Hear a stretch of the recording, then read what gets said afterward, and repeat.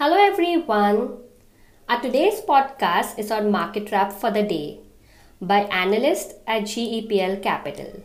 7th of March 2022, Nifty witnessed a huge gap down opening after getting negative cues from the global markets.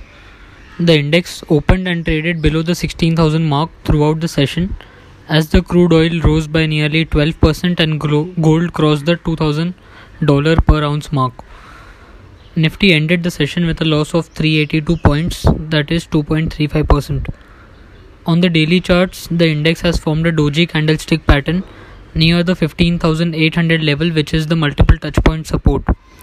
The trend for the index is weak. However, on shorter term time frame, the index looks oversold and has formed a doji candle pattern.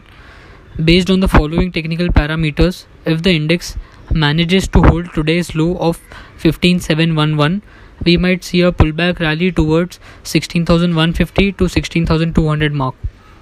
On the sectorial front, 13 out of 14 sectorial indices ended the session in red, with Nifty Realty, Nifty Private Bank and Nifty PSU Bank ending lower by more than 4.5%.